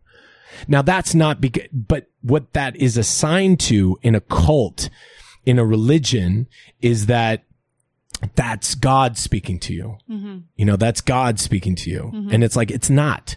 That's because when I would sing this song, I had my mother and my father next to me, my brothers and my sisters. Right. And so it develops this kind of thing. And I just wanted to belong. It's like Pavlovian though. Also. Absolutely. So you hear it again and it brings back that deja vu, that memory. Yeah. And that feeling that you had when you were with your family that you loved. And if your parents are doing that, and again, I love my parents. I hope they never hear this podcast. But you know, when we like big audiences, so we hope that all right, fine, whatever. But your parents, like parents, you don't understand what you're doing to your kids when you go, get up, you're going to church. Mm-hmm. And that's Judaism, that's Mormonism, that's Catholicism, that's Christianity, that's all of them. Mm-hmm. Get up, go to church. So there's anger, like, whoa, I need to do what my parents say. Right. Then you get there and your parents are happy. Well, I want to make my parents happy, so I got to stay in this thing. Mm-hmm. And then it becomes, I really want that approval of my parents, so I really got to commit to this thing. And how that transfers into Hollywood is, I think for a lot of people, for a lot of actors and creatives, at least on the creative side of things, they're going, well, I need that golden statue. Mm-hmm. I need that movie to make $10 million. You know, I need that #1 movie in America. So then I'll be somebody. Then I'll have the approval that I need. Then my parents will accept me. Then they'll love me. And it's not true. And then you have criminals, literally criminals, that come into a dynamic like that and go, oh, they see a mark. You really want that approval? Yeah. Well, I can give it to you. Yeah. And this is how you get it. You got to do this. You got to do that. And then it becomes manipulation. Then it becomes oppressive. Taking advantage of a situation. And that happens in Hollywood. That happens in politics. It happens so crazily in politics. Yeah. It's insane. Well, something else within Mormonism that's concerning, though, is particularly the way that they teach purity for young girls. Yeah. And how that goes on to affect women when they start having relationships, and the guilt that they feel when they have normal sexual feelings, and when they have sexual interactions, right? With whatever consenting adult that they want to, right? Modesty. Yeah, modesty. Covering yourself. What it means. I mean, like your outfit right now, like this wonderful jeans, you're even wearing jeans and a shirt would be immodest. Yes, right. It's crazy. Well, even like the ring, the CTR. Right. The choose the right. That's always a reminder. But the onus is on the girls, right? Yeah, in every religion. Yeah. It's on the woman. Yeah. It's because man made religion. Yeah. There's women didn't start religion. No, they didn't. And if they did, it would probably be women-centric, where we're oppressed. And it's like, guys, they can't control themselves. They can't control themselves. So ladies, cover yourselves up. Be modest. Here's a list of rules. We have a rule book for you. Read it. Right. Follow this stuff. Guys, just try to avoid pornography and don't masturbate. But girls, cover yourselves up. Be careful how you look, how you do your hair, how much makeup you put on. Because how little they're in control of how men will react. Yeah, you are in control of how men will react. Yeah, for sure. But and also make sure that you find a man and you get one. Yeah. And you get married. Yeah. And you only find one. Yeah. Right? Don't do anything else. Yeah, because your worth is linked directly to the man. Right. And your ability to populate the planet that you're going to have. God wants you to multiply and replenish the earth. While being white and delightsome. Right. And and again, we're harping on Mormonism, but that's not just Mormonism. That's all of them. Right. And then what Hollywood does is go, hey, we're so opposite of that Christian conservative craziness thing that you guys are doing. So women, celebrate yourselves. You should just be able to do what you want. But you should be able to do what you want. Are you saying not? No. This is what I'm saying. Oh. You can do whatever you want. You're free. You're sexually liberated. Just do it for me. Right. Oh, okay. Just do it here. It kind of goes along with the podcast I just listened to, Mark Maron with Betty Gilpin. Oh, Betty that's Gilpin a great from Glow. one, dude. And she was talking about the expectations on her as a woman in Hollywood of kind of being done up as this porn, I can't remember what she was saying, porn robot or something. Yeah. Where she has makeup on her knees, makeup on her hands, like her whole body is covered in makeup. She has fake hair, fake eyelashes, and that's the expectation just to do an interview. Yeah. Just to go do an interview. That's the expectation for her, So listening to that was very frustrating for me because I'm like, these pressures are not only having a negative impact on her, but also those go out into society when young people are on Instagram and they think that the Kardashians are a reality. Yeah. Right. That's what they need to look like. That's what they need to look like. That's what they need to behave like. They need to take those fake diet pills. They need to take the gummy bears for their hair. The stupid shakes that they act like, oh, this is why I have a flat stomach, not thousands of dollars worth of plastic surgery. Yeah. Or people that you look like, and it's for the men as well, because you look at somebody like, you look at like any of the actors that are out there and they go, lots of chicken.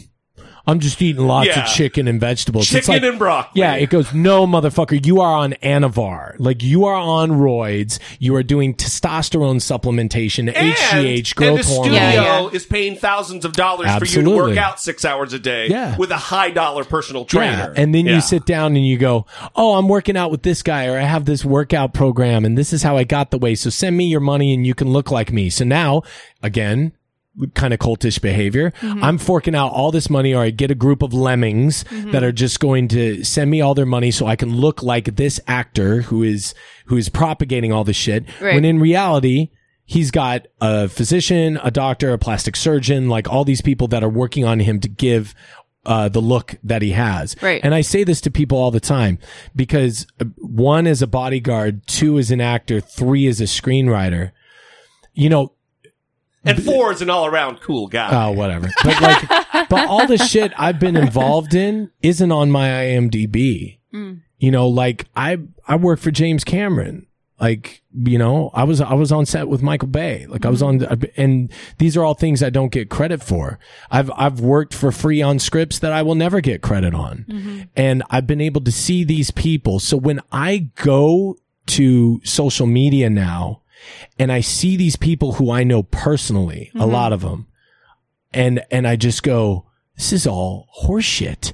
Like, you're not, there's one guy, and again, I'm not faulting people for how they live. It's just like, if you're making money off of propagating yourself as a good old American family guy, and here's my wife, my kids, and, you know, we love Jesus, you know, and Jesus, he knows me because he knows I'm right. You know, what is it, like that kind of shit? What is that? Is that a that real song from Genesis? Yeah. Back in the day in the 80s. You gotta look up the music video. It's amazing. But when I look at these people and it's like, if you're making money off of being a ultra Christian, you know, conservative in Hollywood who's married, who has kids, and you're supporting, you know, conservative values, and look at me, I'm in Hollywood and I'm sticking it to the liberal. Like Chris Pratt's kind of trying to do. Right. And I'm not saying this is Chris Pratt. That's not what I'm saying. But when I know, because I was the guy driving you around with your 3 fucking hookers in the back seat, like when I know that about you and I gotta see that, that's when I go, what is going on? And then when I start to step away from it and I see it on an even larger scale, and I see people posing as liberals when they're conservative, and people who are conservative and they're posing as liberals, and just all vice versa. And I know, or if I know this person's a terrible human being, that he treats people like shit, or she treats people like shit when they're on set, that they fuck people over, and that they're working business deals to screw people over, then I gotta go, what are we doing? We're living in an absolute fantasy land. People are worried about deep fake videos. Like, Instagram is one giant deep fake. Well, and that's why I talked about being genuine, right? I feel like genuine people need to be rewarded. And and I don't know a lot of those people. Yeah, it's I honestly unfortunate. don't. Yeah, it's hard to find them, right? It's hard to find them, but they're out there. They are out, like Jamila Jamil. Yeah, Jamila Jamil. Yeah. She's one that I can think of that she's awesome. She's trying to do a positive body movement for young girls on social media, ensuring that she's, you know, showing the real side of things, you know. Like even in marketing and images that they put together for The Good Place, right? She's not letting them like back fat that like pops over the dress. She's not letting them Photoshop that out. That's amazing. Right. Yeah. Yeah. So people like that need to be rewarded with power. But they're not. Yes. So how do we fix it? So you're talking about all the problems, but pitch me some ideas. What are we going to do, Adam? You know, like short of burning it all down. Which is kind of what I'm doing. Yeah. Or just getting the fuck out. Yeah. I mean, you can't change anything from without, though. It's tough because poor Jesse. Like, here's the thing. The people that I know that are authentic, and genuine, don't have a lot of followers. Yeah. You know, the tell me about it. Yeah, I mean, the gal I'm dating right now, and here's the thing. I like to keep my personal life. Like, I feel like I've shared a lot about my life, but I really haven't. Like, I really haven't gone into detail, nor do I think I should, about the level of abuse, both physical and sexual, that I experienced as a child, and the organizations that were designed to keep those things in place. Because I feel like there's, especially as a creative and a performer, there's a certain level that you got to hold back to not make it so that when people see you on the screen or see your work, they go, oh yeah, that's that guy who exposed that, you know, he's the guy who was abused. You kind of shoot yourself in the foot that way. And that's a real thing. And I also keep the people that are most sacred, I know that's a weird word, but like sacred to me, very close. Not a weird word. I appreciate the use of it, because there are certain things that there is a sanctity around your friends, your family, the loved ones, the people you've chosen to have in your life. Also, take it back from the religious communities that have corrupted its use, right? It's yours. Yeah. It's your word. That's really cool. Yeah. That's a cool thought. Yeah. Yeah, that's really awesome. Mm-hmm. Like, and I had this discussion with this gal recently. I was just like, listen, I'm not blasting you all over the freaking internet because I don't want to. And the second that I do that, you're now open up to all this shit. Right. And also, if we have a disagreement, if there's something that happens, or maybe the relationship doesn't last, that's now public. Right. Everything's fucking in public. Yeah, right. Yeah. And there's certain people that go, well, I want it to be in public because then we're open and it's kind of out there in the open. And I'm like, yeah, where I come from, that's like a deer stepping out into the meadow. That then you walk out there and the hunters are like, oh, there it is. And he's like, look, I'm out in the open. This is good. There's been a couple times where you've said something or tweeted something that I disagreed with, and I was going to tweet like, well, we just have a little, and then I said, nah, I'm not going to fucking do that. Yeah. I don't even remember what it was. But you've also contacted me like privately and said like, hey man, I think it was like the Joe Rogan thing. There was another thing about Mormonism that we talked about. Yeah, but there was also something about a certain A-list actor. Oh. And I'm like, yeah, I'm not going to do that, or we're not going to talk about that on the show. I'm not going to do it. You're not going to do it. Oh, okay. Yeah. I got you. Thank you. Why? Because why? One, because I'm going to put you in a position to... Right. When I know you agree with me on whatever the thing is, and we're going to stop talking about because the audience is going to be like, what the fuck, man? Yeah. But anyway, it's just, that's not the place.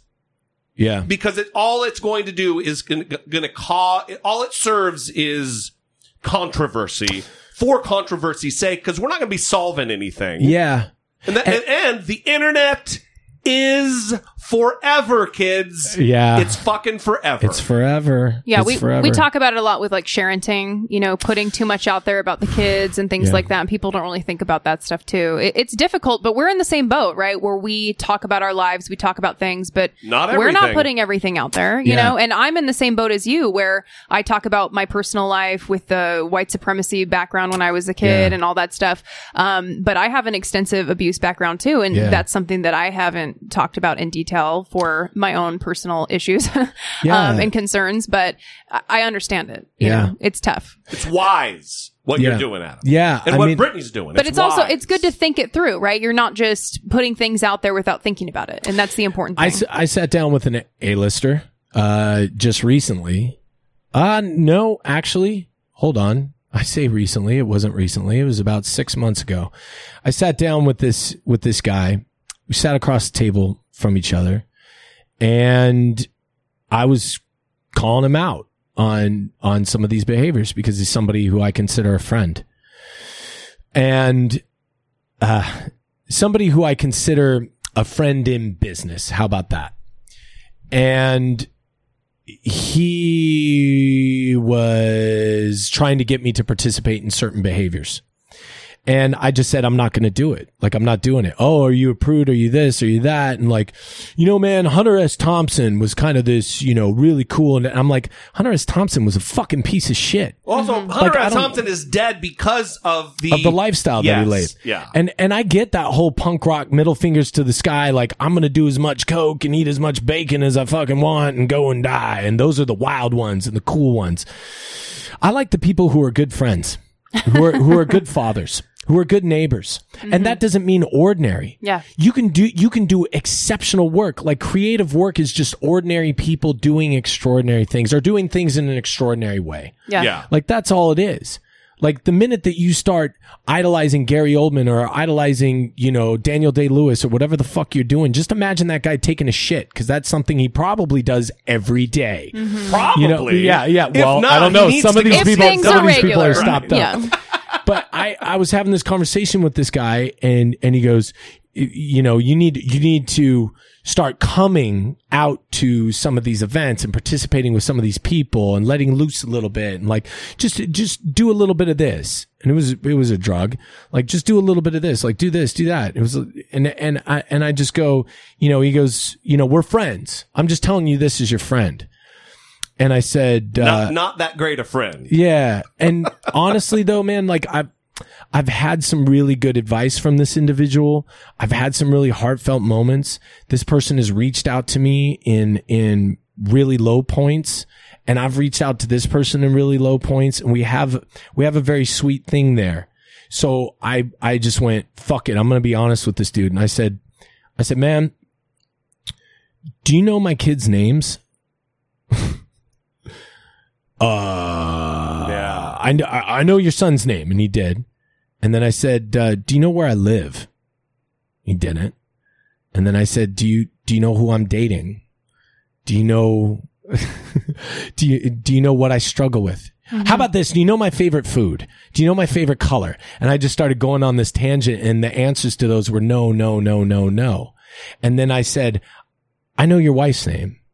I know your kids' names. I know where you live. I know this about you. I know that about you. So who's my friend? Like, you call me your friend. but I'm not your friend. I'm your friend when you need something from me. I'm your friend when you want to take something from me. Yeah. Like that's predatory behavior. Mm-hmm. And if you don't recognize that about yourself and change that about yourself, I can't be your friend. Yeah. It's not a mutual relationship. Yeah. It's you serving at his interest, not him serving at yours. Yeah. And I think, and that's what a friendship is. Yeah. And I think people confuse that because the movie going experience is an emotional experience. It's an emotional experience for the people who make it, and it's an emotional experience for the people who watch it. So when you're working with somebody and like I do a scene with somebody, or somebody performs a work that I wrote in a really exceptional way, and this isn't, I'm not talking about the movies that I've made. I'm just speaking generally, that you have a connection with that person because you've now experienced this emotional thing together and you've overcome this thing together. So you tend to elevate your perception of that individual to like, this is a divine being. This is somebody who's a little more enlightened. And us, as we go to the movies, we watch somebody and are now affected on an emotional level and go, well, this person must be more enlightened. Mm-hmm. This person who's making me feel sadness or happiness or fear or whatever it is must be more enlightened. It's, the Olay in the bullfighting rings. That means God is with us, because every time you'd see this guy kind of defy gravity and the bull would go past him, they would go, God is with us. This guy's doing something amazing and exceptional. But in reality, that's just a regular fucking person. And that person who you look at and go, well, he's the hero, is actually a fucking villain in real life. So it's so difficult to unpack for me, because you sit there and you go like, well, that guy's the hero and he makes me feel good and he makes me do these things. I mean, look at Kevin Spacey, this is a guy who made you feel a certain way. I don't know if I look at it like that though. I don't know, like for instance, there's two elements to this. For instance, the scene that I just said that I cried about that you wrote. Yeah. I don't look at it as you having some mystical thing. I look at it as emotional intelligence. And that's a great way to look at it, by the way. But it's not even just emotional intelligence. It's also, you're not grinding it out, working in a factory where you're working, you have a job where you're paid to be creative. You're paid to think about this one thing. If you were a stand-up comic, you'd be paid to make jokes and write in that way. So it's not like you're more funny than someone else. There's probably so many people that if you, like, okay, you don't have to work on the widget line. You get to think about writing. Like if you have some proclivity to writing, there's probably all kinds of people who work at a auto selling cars or whatever, that if you paid them to focus their creative energy, they could do it. Yeah. So it's the fact that you're able to be more emotionally intelligent because you're fucking paid to do so. But also the fact that you do have a proclivity, you do have a talent for it, but you've been lucky enough, blessed enough, whatever, to have had the path that you've had, connected with the people you've connected with, had them lift you up, give you the hand up, to find yourself in the position to do so. And then you're capitalizing on those opportunities that you've had, because that scene, I mean, all kinds of shit makes me cry, but that was fucking powerful. And you're fucking good at what you do, man. Yeah, thanks, man. And I think it's a combination of things. It's the writing, it's the acting, it's the directing, it's the lighting, it's the makeup. The makeup that they put on him was really great. So I think it's a combination of all those things. What I was getting at was just that this idea that it's all make-believe, and this ability to be able to turn that make-believe magic over to the masses, I think is doing incredible damage. It has the ability to do incredible good, but I mean, I get on like anything else. Don't get down on yourself or the industry you're in, because it's like that with anything. It is. Anything that has the power to do tremendous good also has the power to do tremendous damage. This is true. I mean, this is very true. And it's also like if I was working at Starbucks, I'd probably, you'd be the barista sitting there working and going, God, I fucking hate this job, 9 to 5. And then they go, oh, the regional manager's coming in. Right. Oh my God. Oh, the regional manager's coming in. Okay. So everything's clean. Okay, great. Lionizing Howard Schultz. I guess he just stepped down from being CEO. But then when the guy or woman, when the man or woman walks into the room, you go, and after they leave, oh, he looked at me.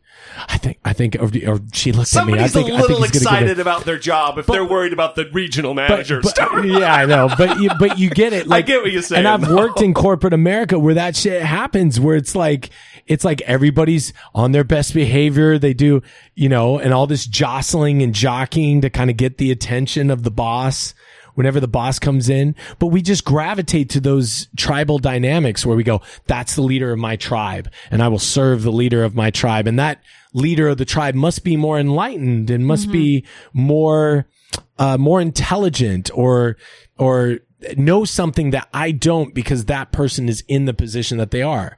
Sometimes that could be true, but in my experience, 9 times out of 10, serious, and I'm not exaggerating, 9 times out of 10, it's that old saying, don't meet your heroes. Like a lot of times in my experience. How about don't have heroes? There you go. I think that's the key, which is why goes back to what I was saying before. Autonomy, freedom. Yeah. I mean, listen, I'm not buying what you're selling. You want to do business? Let's do business. I know that you look at me like a hero figure. I do. That's okay. It's more Brittany than Jesse. Oh, thank you. How fucking dare you? How dare you? And then here comes the wrath of the leader. Now he's going to oppress me. No, you know what? I'm just going to end the show. we're going to fucking end it. That's what we are going to end the show. That's amazing. Not for that reason though. No, I get it. Because I'm bigger than you. I feel like there's so many more things that could go into this, though. So it is a bummer that we have to wrap. Yeah, I would. And going back, because we talked about this before the show, I do want to say this. I'm big on it because I got a lot of friends in there and stuff. And my advice, I think, ending on like a good note, and you were saying, how do we fix it? Mm-hmm. Like I would say my advice is probably this. Figure your shit out. Wow. Get into counseling and get into therapy. Yes. Get into counseling, get into therapy, and don't short track that shit. Don't look at, no, my therapy is this group over here, or this religion over there, or this thing over there.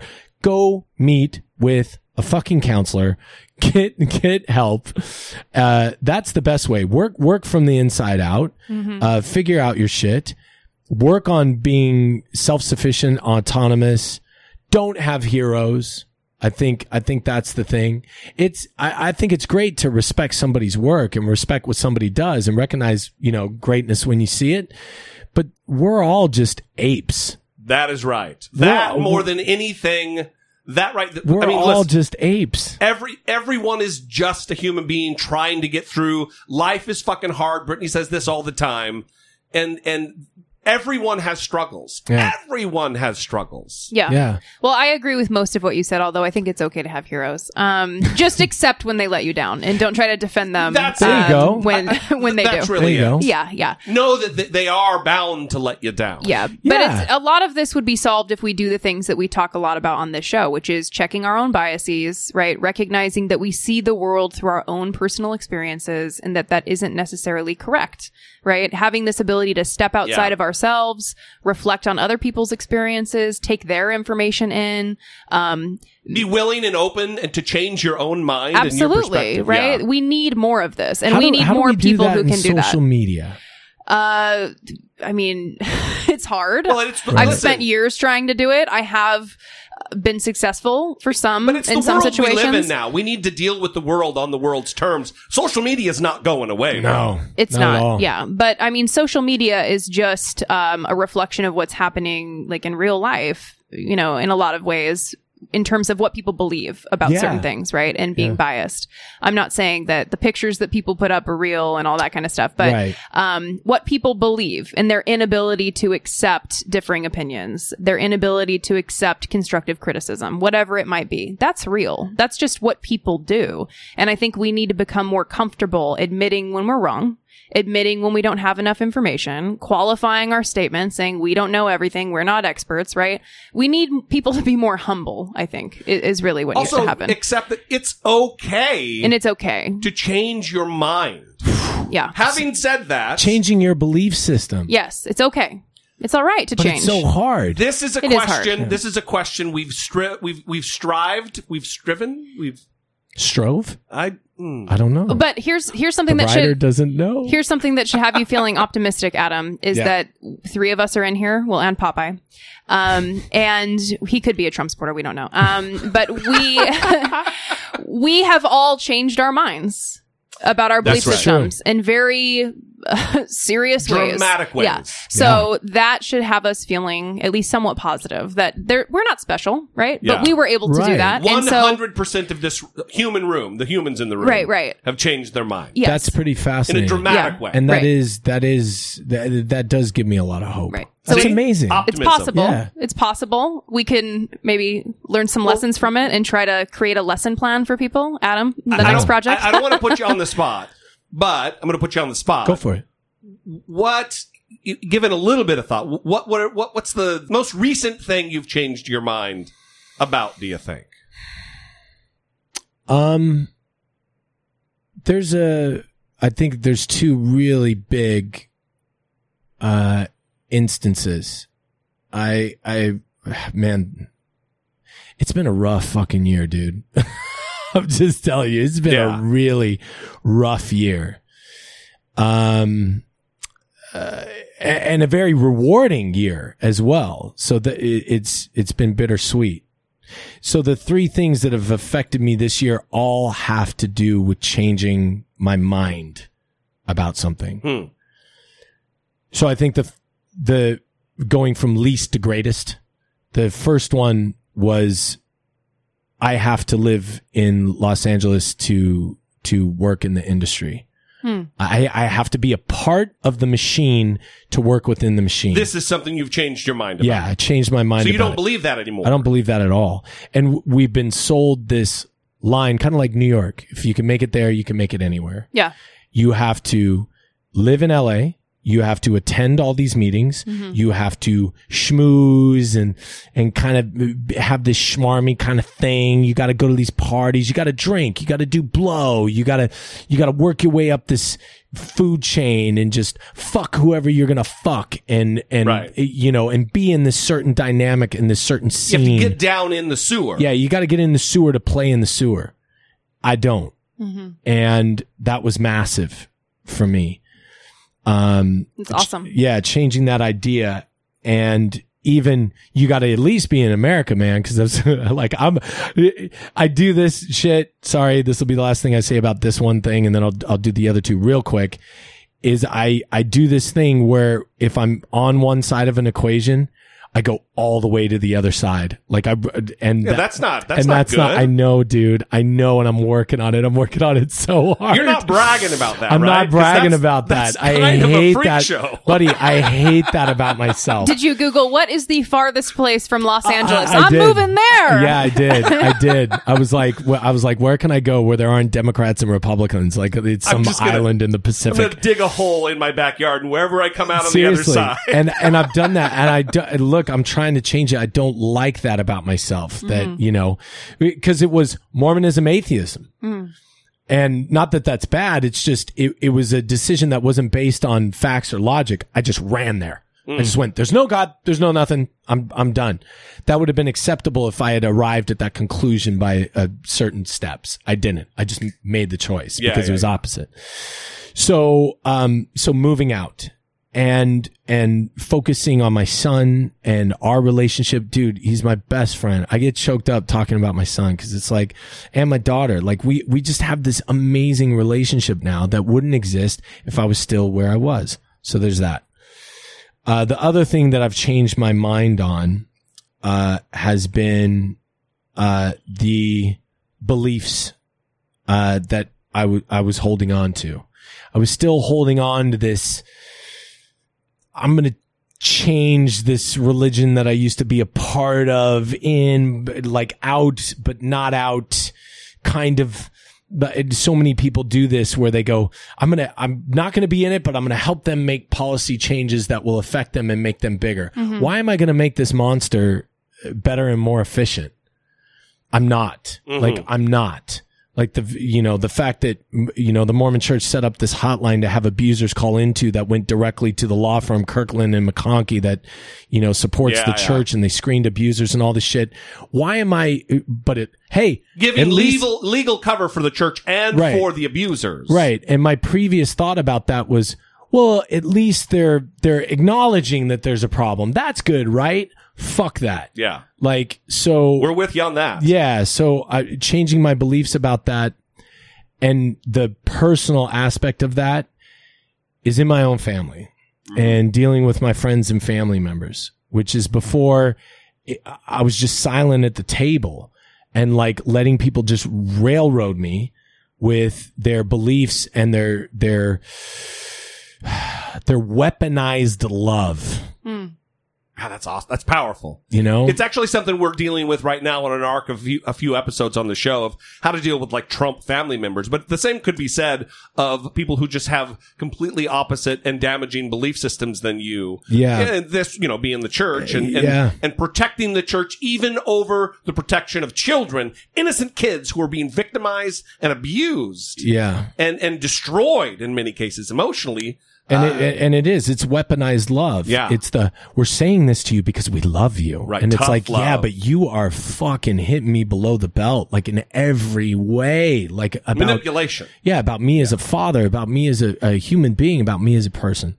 Then the third thing, and I know that seems massive because it's personal, but the third thing was with a friend, like a real friend. And the reason that this was so difficult is because of the friendship that was there, that was so palpable and powerful and had been established over such a long period of time. And also because of this person's status, of what this person, had the ability, or at least my perception of it was that this person had the ability to adversely affect my ability to be able to put food on the table for my kids. Mm-hmm. And that's fear and intimidation and all these things. Mm-hmm. And realizing, oh shit, everything that I've thought about this situation, this person, this group, this dynamic is wrong. And I've been wrong. Because that's the other thing about me, Jesse, is like, I'll go into situations, if it's personal, and you know this from my experience with you, like I'll fucking fight for that person. Yeah. I go in guns blazing, like double barrel shotguns, both sides, just blasting everybody.